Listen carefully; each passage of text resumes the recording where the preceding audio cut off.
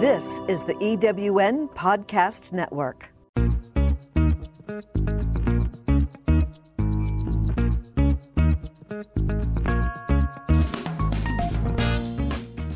Welcome to Late Boomers, our podcast guide to creating your third act with style, power, and impact. Hi, I'm Kathy Worthington. And I'm Mary Elkins. Join us as we bring you conversations with successful entrepreneurs, entertainers, and people with vision who are making a difference in the world. Everyone has a story, and we'll take you along for the ride on each interview, recounting the journey our guests have taken to get where they are, inspiring you to create your own path to success. Let's get started.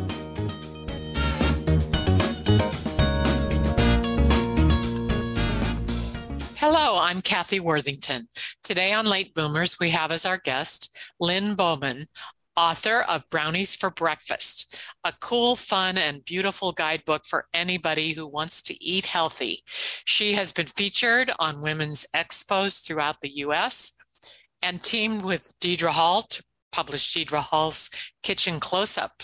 And I'm Mary Elkins. Lynne has been a creative director for Silicon Valley companies, was creative director at E&J Gallo Winery, advertising manager at Redken, has also been an actress and screenwriter and TV weather person, and she has 3 grown children and 2 grandchildren. Welcome, Lynne. I'm so happy to be with you, ladies. And I think it's important to say that I was the worst weather person in the history of broadcasting. So, it makes a great resume item, but don't kid yourselves. I was really bad. Really That's terrible. Yeah. But we really have to ask you, how'd you get started on this multifaceted career that led to where you find yourself today? Well, because we're talking today about being old. Is that right? We're just going to put that out on the table. And I graduated from high school in 1964 at a time when I couldn't go to Harvard because it wasn't co-ed. And I couldn't have a career because women didn't have careers. We had babies, we got married. If you wanted to be a nurse, if you wanted to be a teacher, if you wanted to be a stewardess, as they were known at the time, that was available to you. Well, none of that seemed right for me. And so I, like many other women, was just plunged out there into the world to get jobs. That's what we did. We just got jobs. We didn't have a plan. Did you girls have a plan? I didn't have a plan. I didn't even. I kind of had a plan because I wanted to act. So that was okay. That was a thing that was available to you if you wanted to put yourself through what you needed to put yourself through to act. And one of the things that I knew, I was born in Hollywood, of all the silly places in the world to be born. And and grew up, it's a company town. So when I became of a, 17, 18, 19 years old, I already had people who were modeling and acting and working in the business. And so somebody would say, well, can you do makeup? Yeah, I can do makeup. I've got a little part for, I'll do it. It was just part of our community in a way. Yeah. Mm-hmm. That was what was available to do. So I did it badly in many cases, but I always said, sure. Okay. Mm-hmm. Because what else were we going to do? There weren't a lot of options. But you navigated some big jobs too. I did. And I'll tell you a little bit about how a couple of those happened, because looking back on your life, it's always fun to go, oh yeah, that was weird. How did that even happen? And one of them was I had been to Europe. I thought I was going to be an illustrator. I, was struggling to get work in France, found out just how impossible that is, sold newspapers on the street, came back. I borrowed the money to come back. And there was a job in the newspaper, help wanted men, help wanted women. Remember that? 2 entirely different pages in the newspaper. And it was help wanted women, publications person. I don't remember the title, for ITT Canon Electric in LA. So I got hired for that because it meant you were willing to sit in the basement and make other people's stuff sound good, and I wasn't afraid of engineering language. My dad was, everybody in my family was an engineer. So, but I had just come back from Europe. I had just come back 1966, you'll get the picture, and I'd been in London. And so I was going to work in my little yellow mini dress. Of course. Yeah. Twiggy was on the front of all the magazines. Hello. And so I had the eye makeup and everything. And so the vice president of the company had to come downstairs to publications and inform me that that wouldn't fly, that I could not dress like that. So I hadn't been there very long. And someone came in and was visiting and said, hey, Redken Laboratories is looking. You ought to go talk to them. A cosmetic company? Hello, right? Yeah. And they were pioneering this kind of new hair product that was healthy and protein based and so I wangled an interview and got hired. Was that Redken? It was Redken Laboratories, and they were in Van Nuys, California, still a small company, privately held. The president was a woman, Paula Kent, whom I adored. She's gone now, unfortunately, but I took the job, was thrilled. 3 weeks later, I walked in on a Monday morning and everyone but me in the advertising department had been fired. And I was 21 and brand new, but I did what I always advise young ones to do when they're starting out is I said, okay, yes, right? I'll do this. Okay, I'll hire some people. Do you know how? Yeah, don't worry about it. It's okay. I'll figure that out. And so I scrabbled around and asked all the vendors to teach me everything I needed to know about, what we were doing in those days, the reproduction art that we needed and the printing that we needed and all these things. And so it was my grad school and of course, it was working with wonderful creative people and cosmetics. I mean, it was great. It was 24/7. It was exhausting. But here's the funny part. 3 years later, this whole thing was very successful. The company was growing like mad. It looked like it was going to go public before too long. All of a sudden, I got a notion that if I stayed there, I was going to wake up and be 45 years old and alone, a single woman, an old maid. And was there one person who said, take a little leave of absence, go talk to politics, and then come back? No, I just took a notion and quit and left. A job I loved, a company I loved, everything. But in that time, we were so indoctrinated with what our lives should look like. And at the time I was 24 or 25 or something, right? And didn't have any prospects that looked appropriate. And so off I went to Europe again and started off in a different direction. And, and again, we didn't even have resumes, I don't think. It's true. What year was it when you had your first resume? Of course, you guys had. I had it for acting, so you had to have it. Well, yeah, but we didn't think it was a resume, right? Well, yeah, it was. Well, that's what my agent called it, but I think you had to show up with your resume stapled on the back of the headshot. Yeah. But for what you were doing, it was like either the family or the career, right? Right. And so somewhere you found a husband, sounds like. I did.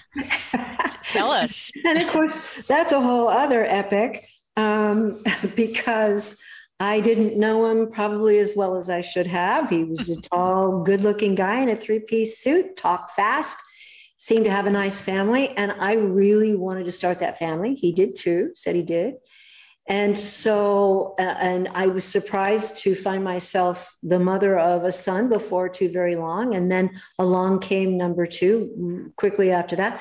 And by the time I was pregnant with number three, my husband at the time, who had been a Marine, and this is starting to sound like a very familiar story.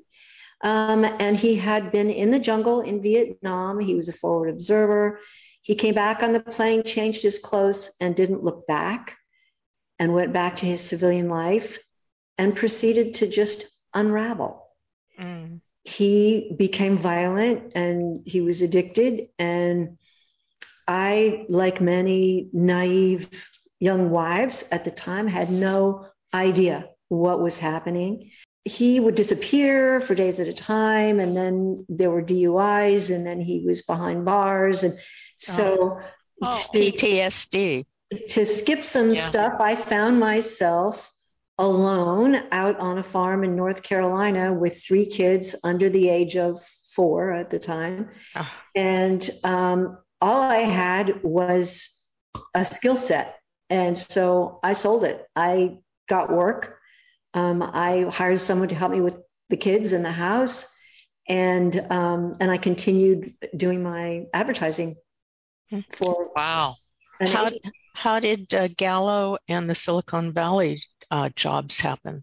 Well, I'm skipping the part where I had to get on a train with my 3 kids when they were 2, 3, and 4 and run like hell. My ex was literally homicidal and stalked me. And, this is a story that at the time I didn't understand. I would be hearing over and over again from other women.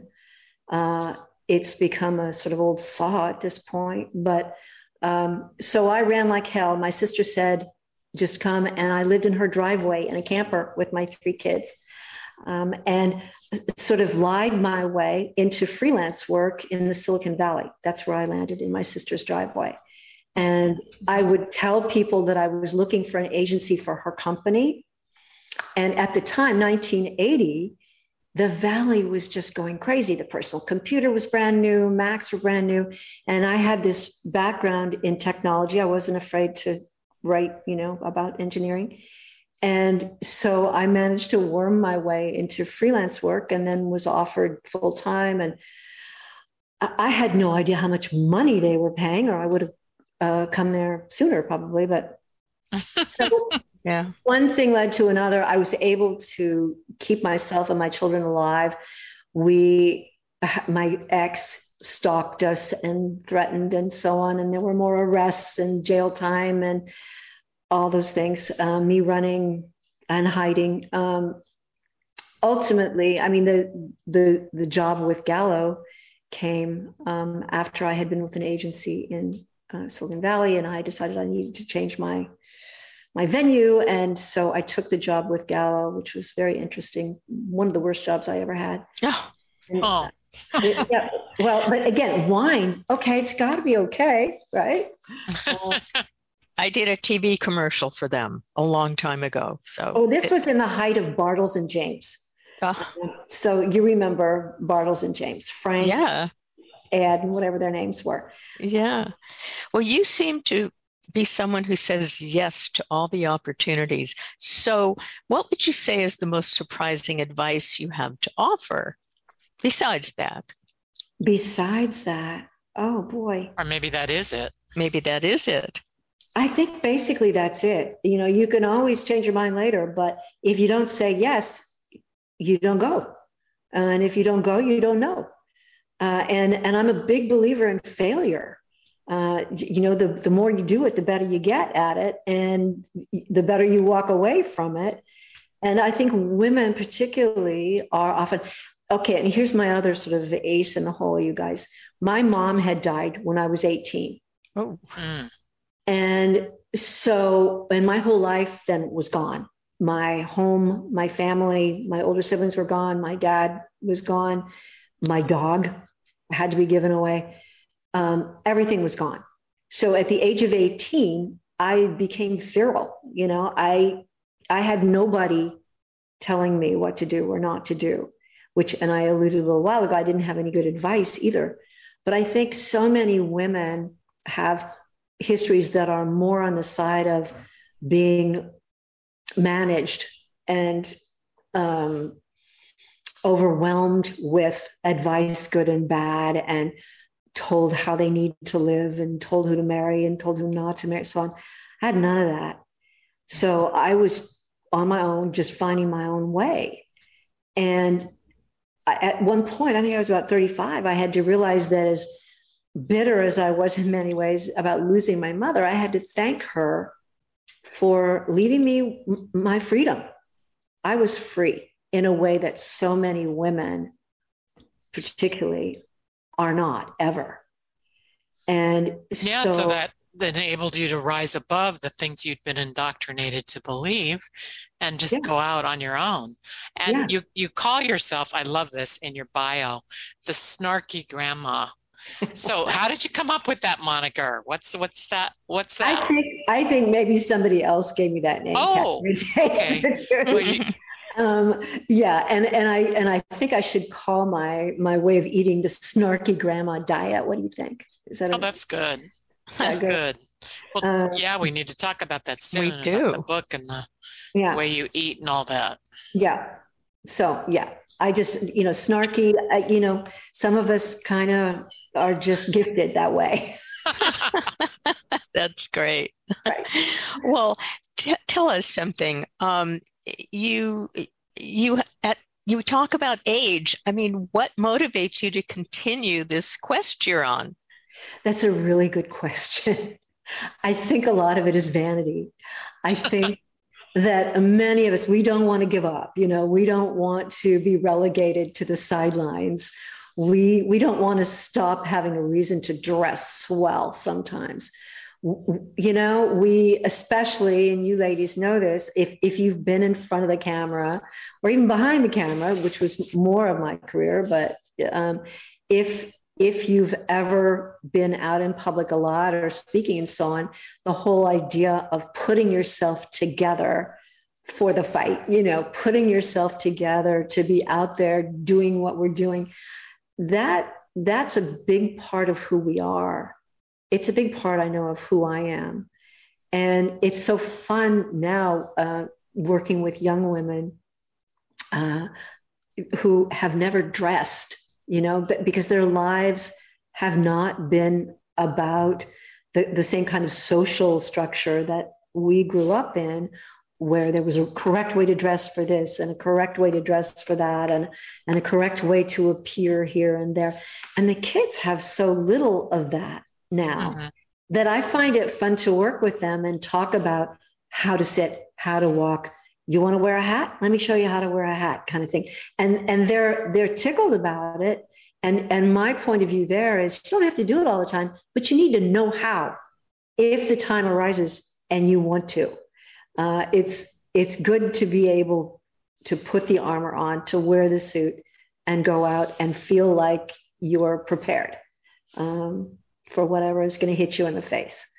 So many women suffer, and I get the questions all the time. Where does your confidence come from? How do you become confident? We don't tend to teach our daughters confidence. And so in my case, you already know this, I was feral. So, I made myself confident because I wouldn't survive if I didn't. I had to be. And I had no one telling me no, other than the world. I had no parent saying, don't do that, and don't do this, and you can't do this. Or no one telling you couldn't do it. Exactly. So I just did. And you've touched on this quite a bit, but have you ever been homeless? Oh, yes. Yes. I think maybe living in a camping trailer with a canvas top and a driveway qualifies as being homeless with 3 children. Excuse me. Yeah. I think that qualifies for being homeless. Yeah. And in a very tight space. Yes. Yes. But we were alive and we remain so. And that's also given me kind of a lifelong passion for working in affordable housing.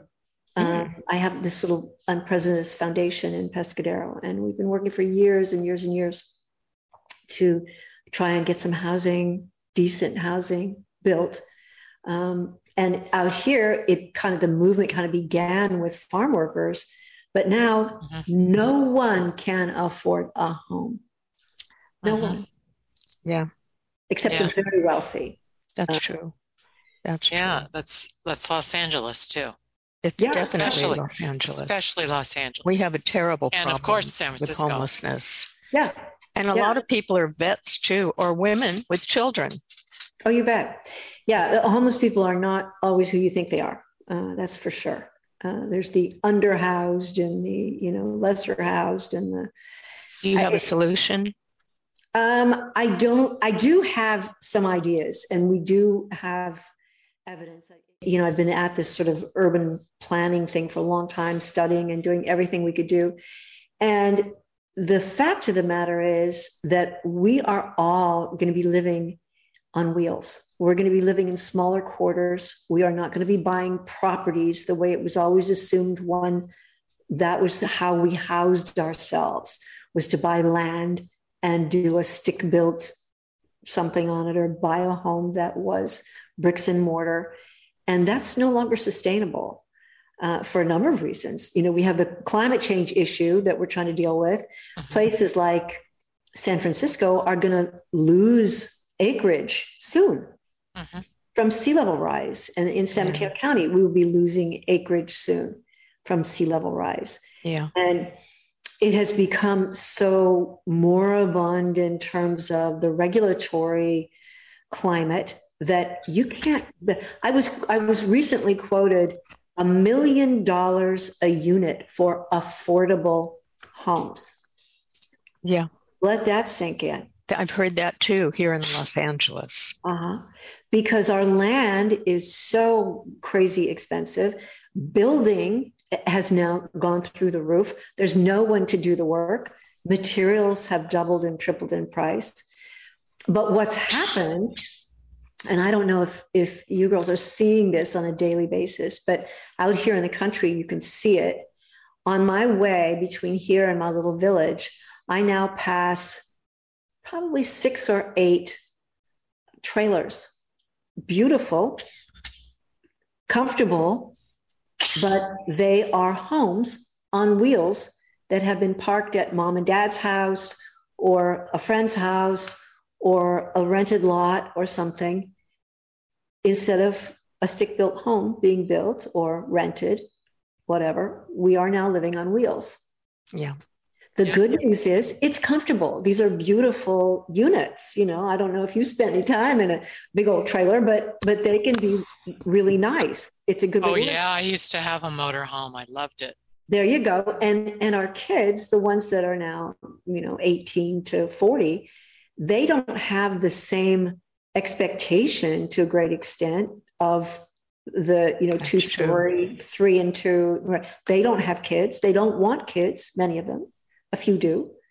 But their view of themselves and their lives, I think they're much more attached to freedom, more attached to having time, more attached to their creativity and being able to move around. They are not attached as I was. I won't include you girls, maybe you weren't, but I was attached to having a home. A real home. Oh yeah, with a picket fence. Yes, with a garden and all that, chickens and horses and all that. Yeah. And I now have actually Barbie Dream Farm. That's where I live, and I love it. I'm happy with it. We want to hear all about that, but I have a question for you. Getting back to your book and your relationship with food and diet, do you keep a journal or count calories? I mean, what do you do? Because I do what I recommend to everyone, which is eat real food, whole food, mostly plant-based. That's it. No sugar. That's hard. No, it's not. It's right in the book. Kathy, you read it. It's right there. This book, by the way, for our listeners, if you missed it in the intro, is called Brownies for Breakfast. It's an outstanding book. I love how you list all the sugar substitutes that are available, which many I didn't know about, because I can't stand the taste of stevia and I won't use it. Nobody can stand it. Well, I know people that love it, but I can't stand it. That's only because they don't know a better way, I think. But I love your list of sugar substitutes, and I am going to get into those. Thank you. And a big part of my mission is if I did nothing else but convince a few people to get off sugar, you will live longer, you'll live better, everything in your life will improve, your sleep, your digestion, everything, if you will just stop eating sugar. Another big one, huge one, which is more recent, there's so much science that's come out in the last 3-4 years, particularly about timing your eating so that you are finished at least 3 or 4 hours before you sleep. Mm-hmm. So, and it's called intermittent fasting, or it's called, time-based meal planning, and all these different things. But the whole idea is we were not meant to eat all day, every day. There's no way, especially people of a certain age, you need a couple of meals a day, maybe, or one, and make it good, make it wonderful, make it the best food you can produce for yourself. Make it nutrient dense, make it exactly what you want without sugar. And I highly recommend no dairy to people. That will also improve your life greatly, with an exception, feta cheese, sheep's milk cheese, goat milk stuff. And if you have a cow who is your friend, whose name you know, go ahead and use her milk.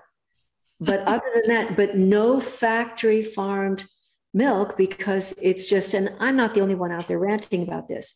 What about yogurt or cottage cheese? Cottage cheese, no. Yogurt is fermented, and if it comes from a good source, I think it's an okay thing to have a little bit of. But for the most part, just stop basing your meals and snacks on dairy and meat and sugar. And why do you think most people eat badly? Well, it's absolutely documented. We've been told for 60, 70 years now by big food that we should be eating processed grains and sugar, and that milk does body good, and that Wheaties are the breakfast of champions, and so on and so forth. And it's all BS. It's a big fat lie that has made a lot of money for people. And there are buildings in Santa Monica and in New Jersey, in both coasts, full of people, not so many in Santa Monica, but a lot in New Jersey, full of people who are engineering food for craveability. So you can't stop eating. And so, and we are driving through and we're eating in restaurants, and and I know I sound a bit crazy about this, but you cannot be really healthy if you are eating in restaurants and driving through with any regularity at all. You just can't. What's your advice to people who might not be able to afford whole food? Because a lot of people who are poverty-based don't have the ability to buy that kind of food. What's your advice to them? I've been poor too. And my book is actually the result of having all my adult life had to cook the thriftiest way possible, because I was the single mother, sole source of income for 3 children. And plus, I'm just by nature very, shall we say, frugal. If we're being kind, we will call me frugal. So don't tell me that you cannot eat beautifully very reasonably. And if you actually put your drive-through meals and your snack meals in front of me, and we put the receipts out there, I guarantee you that it will cost you less to eat really, really well. That's a great point. If you know how. Not only that, but you no longer have to buy Prevacid. You no longer have to pay for all those acids and things that you are now buying. You will not need medications of most kinds. I mean, there are exceptions to it, but 85% of the chronic diseases that we have in this country are preventable reversible, and they are a result of you eating crap. And talk a little bit about how you got started on this particular road, because it's the intro in your book, why you are so committed to this. I was diagnosed, and it's what you're referring to, Kathy. I was diagnosed in my early 40s as a type 2 diabetic. And so I was like, okay, well, I'm going to have to stay on I've got these kids and I've got to work. And so I have to take care of myself. And as I've already said, my mom had died young from a chronic disease. And so I had a very up close and personal understanding of what a chronic disease could do to a family financially and physically. And I wasn't going to do that. I just was determined not to do that. But the medical community, their answer was, well, lose some weight. Yeah, you're not really overweight, but, lose some weight and don't eat too many carbs and don't eat sugar. That was it. That was the advice that you got from the medical community. And as we now talk about so much more, allopathic doctors, Western doctors have no training in nutrition. They don't talk about food, not at all. They are in the prescription business. Yeah. So, and I was not at a stage with my diabetes where I needed a prescription. So it's like, okay, just take care of yourself. Bye-bye now. And so I went out and read everything I could find and got the book. So I've written now the book that I really wish someone had handed to me and written for me. And that is not all about the cells and the everything, but here's what you do. And I'm happy to say that at the age of 76, I am now technically not diabetic anymore. I will always have to treat myself as a diabetic because if I fall off the wagon, my numbers will get bad again and I will be a diabetic again. But doing what I suggest strongly in the book to do, I've brought my hemoglobin A1C, which, as you both know, is the blood test that indicates what you've been over the past 3 months, I think it is. It's your blood glucose level over a period of time. So it's a good, reliable measure of where you really are in all this. And mine is now out of diabetic territory. So just from eating and exercising, right? Yes. And sleeping, which is a thing we talk about. Sleeping. And I was always told that diabetes is it's a progressive disease. It's a progressive disease. And so the expectation is by the time you're as old as dirt, as I am, happily. Well, for our listeners, we're on Zoom and Lynn looks great. Thank you. Thank you. I have eye makeup on today for you. Well, that's good, but yeah, you're beautiful. Yes. We are beautiful.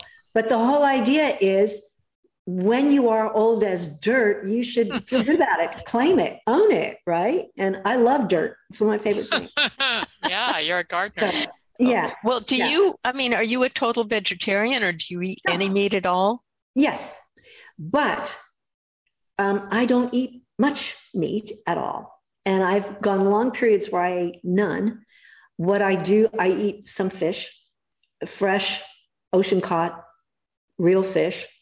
I don't eat factory farmed fish either. And because I live where I do, I literally know the farmers who are raising the animals on grass-fed beef. So every once in a while, I will have a little flat iron steak, for example, from one of my local farms that is strictly grass-fed. I drive by the cattle every time I go anywhere. They're adorable. I could name them. And I know the people who are raising these animals. And the only bad day they have is their last one. Which I know that's important to a lot of people. It's important to me too. And I still am I don't know. I definitely have friends that are strictly vegan. I wrote the book, by the way, so that if you are strictly vegan, it's all in there. If you're vegetarian, you're good. If you want to add a little meat, I tell you how to do that.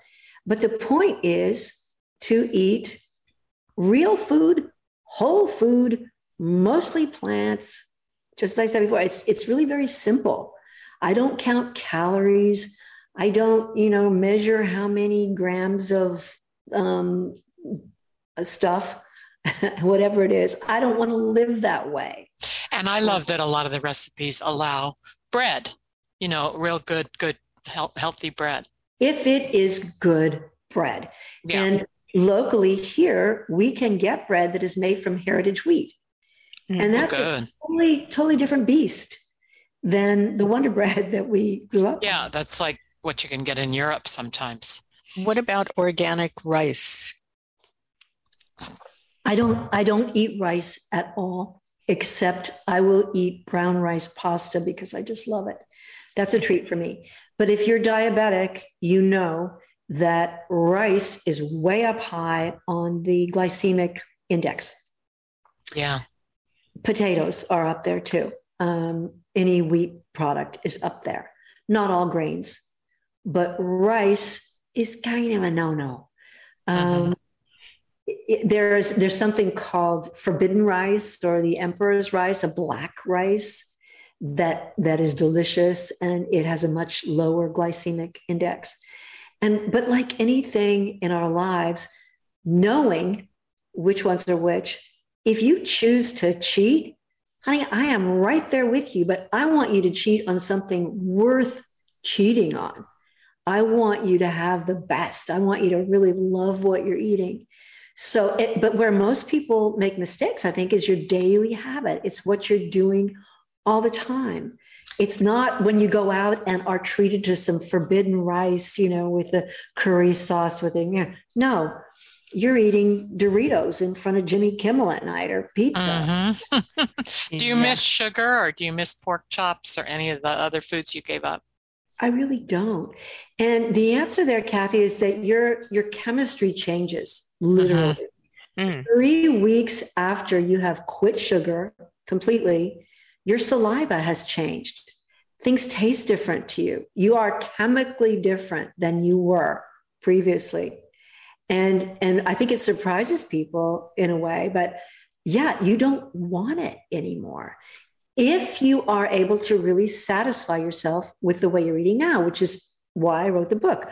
I want you to have brownies and pancakes and lemon pie and all those delicious things that you wake up in the middle of the night and think, oh boy, I really want some strawberry shortcake.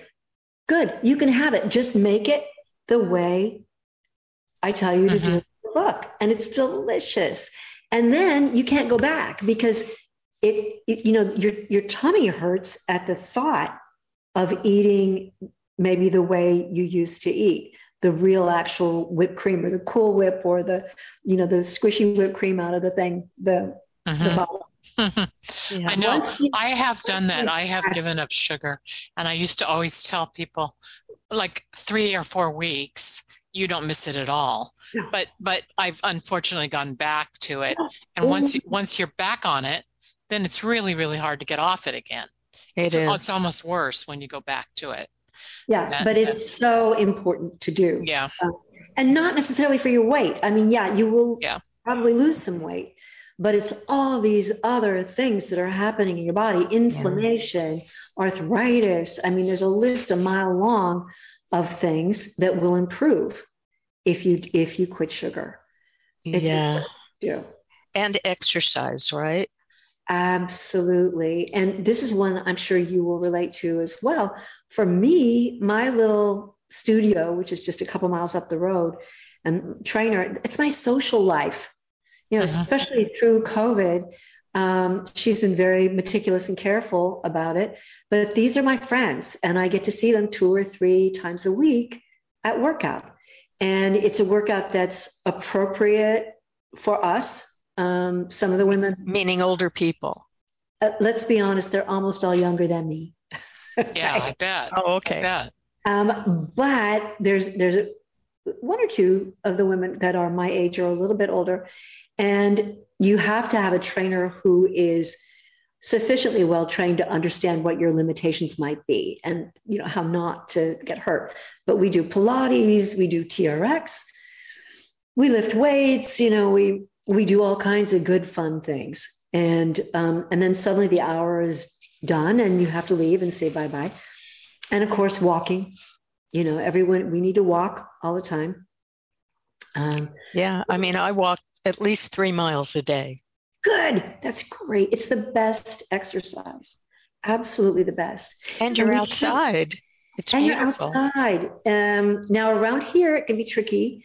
You need to be a little careful because we have mountain lions. Uh-huh. So, and I mean, when I say we have them on our place. Right? Oh, yeah, like right there. right here. And we love them, but you don't want to come face to face. No. When you're out jogging, running by yourself at night. Never jogging because then you're the prey. Yeah. But I have to ask you this fun question. What would surprise me if I saw it in your home? Oh, I'll think of one thing really quick. I have a little guest house, and I love to have friends come and stay. You girls both invited, please. Oh, thank you. And when you walk in, you will notice that there is a very real bear skin, including the head. You mean a big, tall?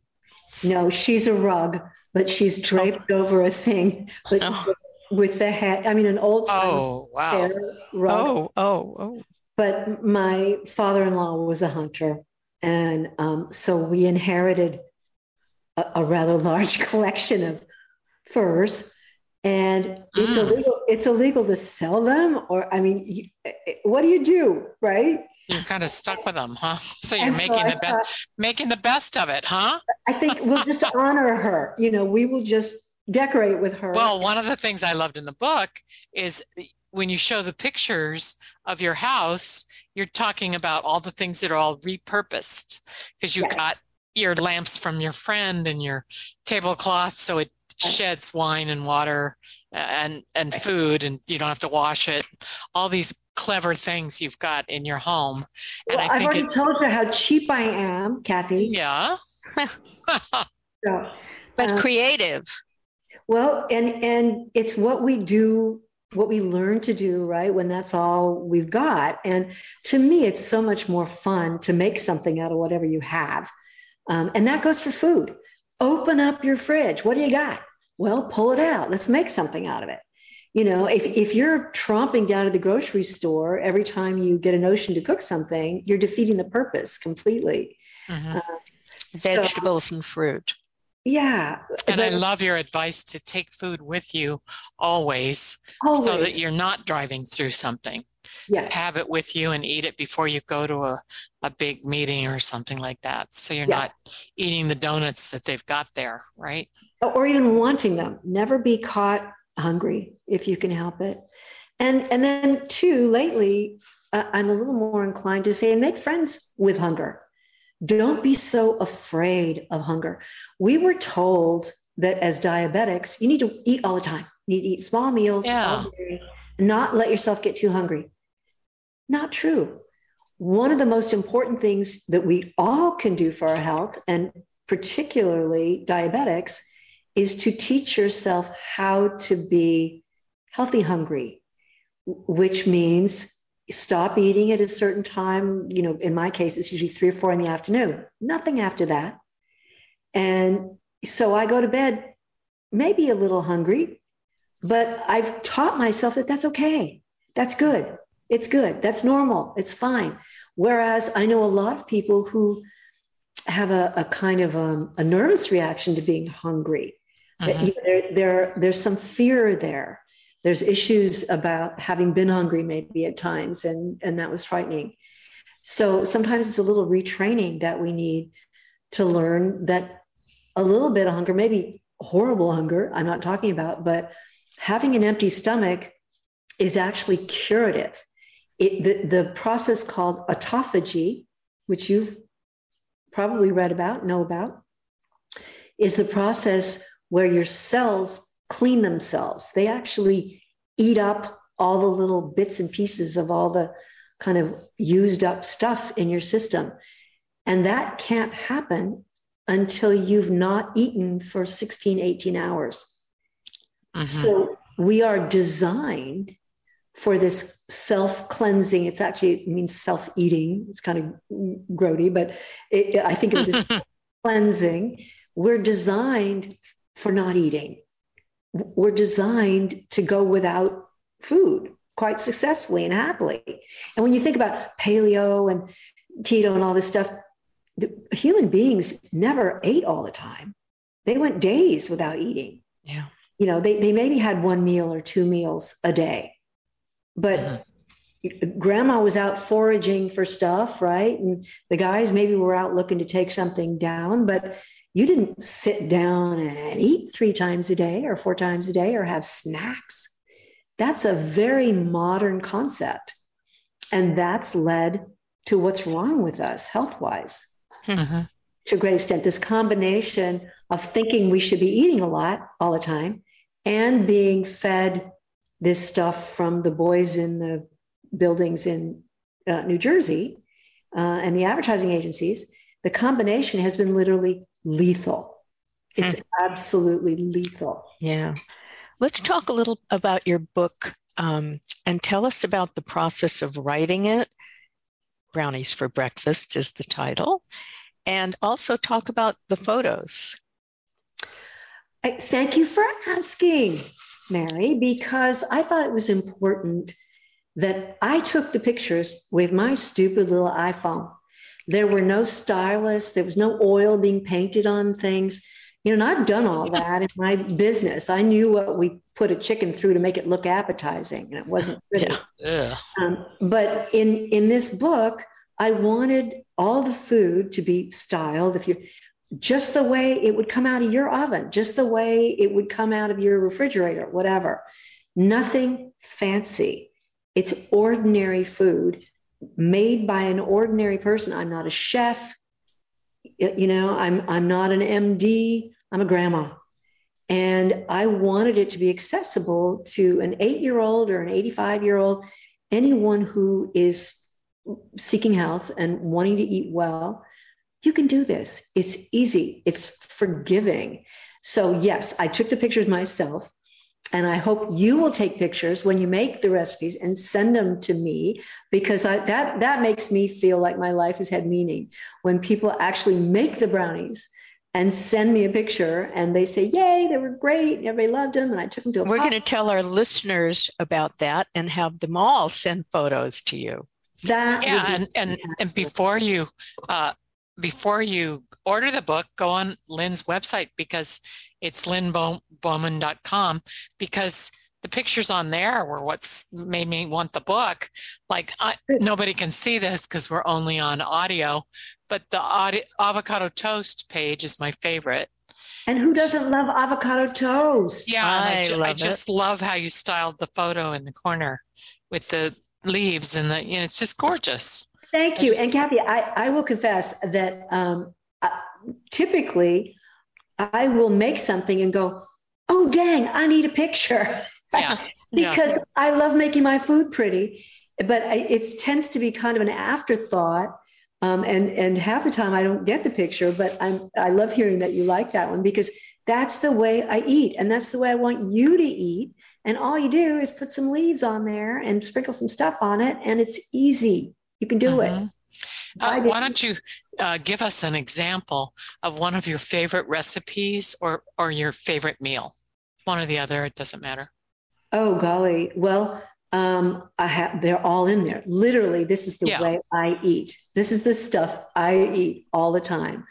And I just had a few minutes ago leftovers from yesterday. My husband brought home a beautiful piece of salmon from our local market that was ocean caught salmon.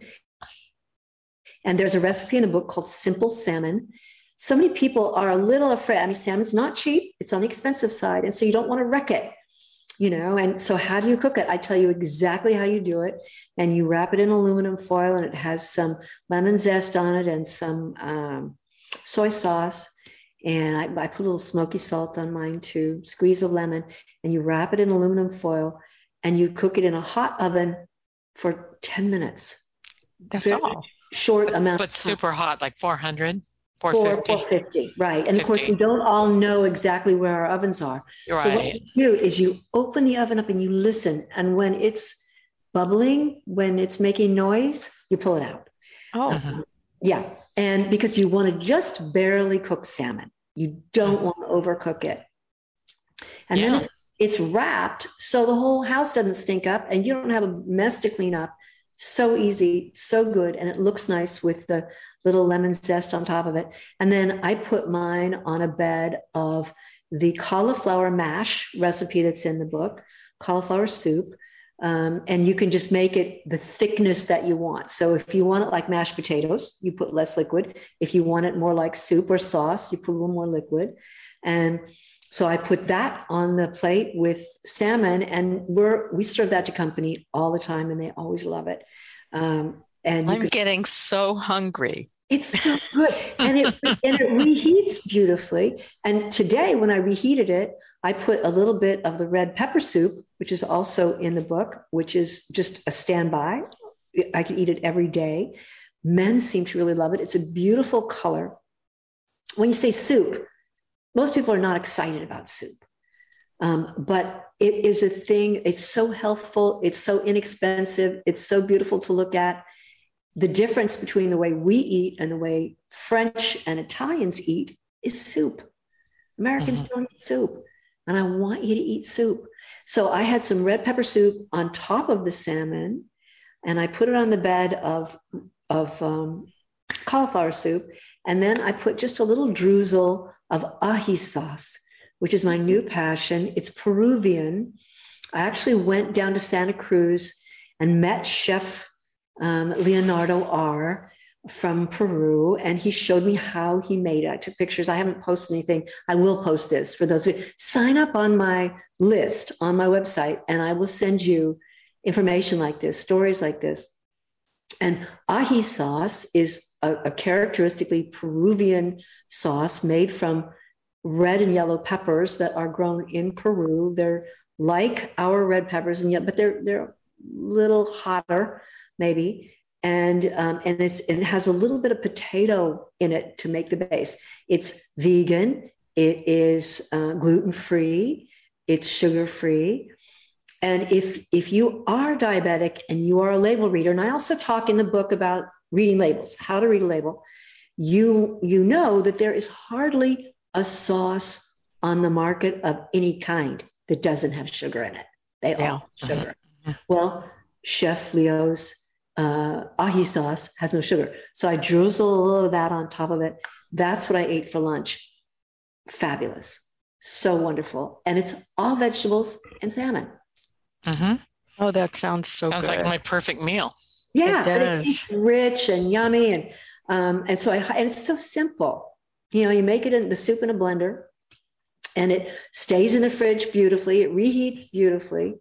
Oh, I got such a kick out of your soup recipes because every single one of them says, "Be careful, don't get hot soup all over you when you turn on the blender. Keep your hand on the top." You said that in every recipe. Well, and Kathy, funny. I've already confessed that I've made a lot of mistakes in my life, right? I know how to fail. And I have had soup on my face and out there plenty of times. Better than egg. It hurts. Yeah. So it hurts. Yeah. Your bio says you live on a small farm. Do you grow your own food? We do. We grow. I have 3 beautiful raised beds. Did I not put pictures of those in the book? I don't think so. Okay. I don't think so. Not unless they're right at the back. I'm not all the way to the back. Sign up on my list, and I promise I will send out pictures of my raised beds because they're beautiful.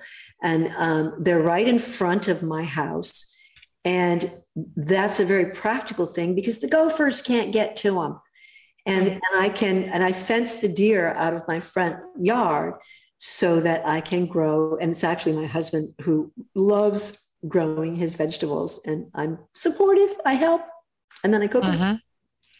But we have beautiful beds full of collard greens, which, if you didn't know this, collards are a spectacular vegetable.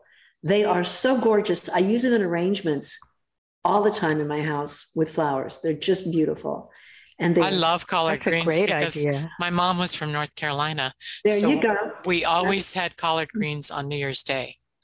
That's to start the year. You always have collard think greens. Of them, as a soup thing or whatever. Collards make great pesto. They're just a beautiful. They taste a lot better than kale. They are sweeter, much sweeter than kale, but they are a dark green. So they're nutrient dense. They're really good for you. So we have a lot of collards. We have kale, because kale looks spectacular in your garden, by the way. So we have a lot of that, and several different kinds of lettuce, and the tomatoes are almost ripe. The only tomatoes that we can grow here are the small, like the Sun Gold and the Sweet 100s. The baby tomatoes. Those are the best anyway. Mm-hmm. So we can't wait for those to ripen up. We have squash, we have peppers. We try and grow as many things as we can. And we're bad farmers. We're learning, Mm-hmm. But that's great. It's fun. And were you able to pass on some of these health tips and gardening tips, et cetera, to your children and grandchildren? Oh, yes. My youngest is the medical I mentioned. She's a nurse practitioner. So she's all about it. She's thrilled to be growing her first orchard, her little mini orchard with fruit trees in Reno, Nevada, which is a trick. Oh, and yeah. And then middle child is actually a landscape architect. Mm. And so she's the one who designed my raised beds. Oh, and nice. I know. Send her down here. Well, I have a raised bed, but it's so small because I have such a small lot. So I just have some. You can grow a lot. I have 6 tomato plants right now, and 1 jalapeno and 1 cucumber plant that I just put in this spring. They're all making tomatoes like mad. Good. So that's good. You can really grow a lot in a small amount of space. You can grow a lot. Yeah. We also, on our hillside, we have fava beans in season, which I love them. Yeah. With a little Chianti. Well, there's that. And I talk because that's what people always say when you say fava beans. Yeah, because it's Silence of the Lambs. Right. But they are the most delicious. Did you know that they're the oldest food, or one of the very oldest foods that was cultivated by human beings? Oh. And they are spectacularly healthy to eat. They cook in 5 minutes. Oh, so do you have to soak them overnight first? You don't? Oh, I want some of those. Kathy, you need to sign up on my list. And okay, I will. I'm signing up. Okay. Oh, I will. They are so good. Little butter-like substance and garlic, a little lemon, and oh my gosh. Oh, gee. We could talk to you all day, but I think we need to wind up. We do. We do. I could talk to you more, and I can't wait to get your book, Lynne. Okay, why don't you come here and stay in the tiny house, and then we'll sit at the kitchen table and we will talk food. Oh, okay. Fabulous. A trip to plan. Our guest today on Late Boomers has been Lynne Bowman, author of Brownies for Breakfast, a new cookbook with tips for taking control of your relationship with food and your health. You can find Lynne on lynnebowman.com. That's BOWMAN with an E at the end of Lynn. And you can order her book there on Amazon. Thank you so much, Lynne. I can't wait to sign up and get your book. Thank you. And we want to request that you follow us on Instagram at Late Boomers and at I am Kathy Worthington and at I am Mary Elkins, and that you keep in touch with us on our lateboomers.biz, B-I-Z website. Thanks again, Lynne. Thank you.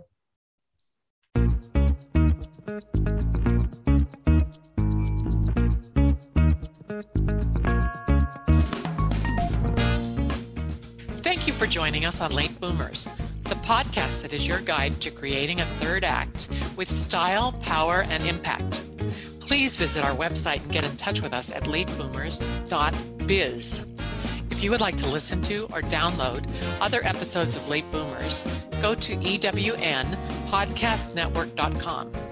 This podcast is also available on Spotify, Apple Podcast, and most other major podcast sites. We hope you make use of the wisdom you've gained here and that you enjoy a successful third act with your own style, power, and impact.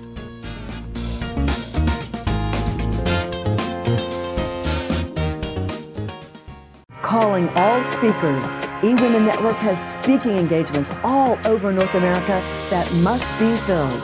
Are you a gifted messenger, author, expert, or successful entrepreneur that can help women entrepreneurs grow their businesses?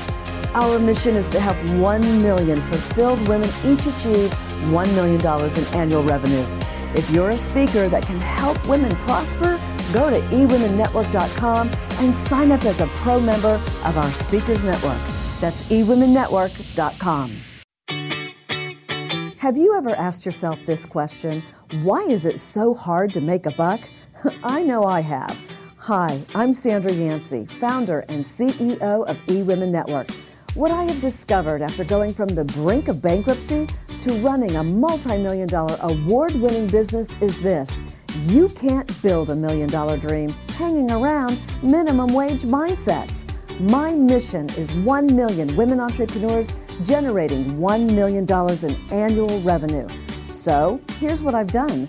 I've created the mother of all entrepreneur success programs that you can access online on your time. It's called Monetize Me Now. It's a 7-module online course that is 100% my success formula, covering mindset, mission, management, motivation, marketing, and measure. Come on, take my hand and I'll show you the way to learn to earn flowing revenue for your business. Visit monetizemenow.com for details.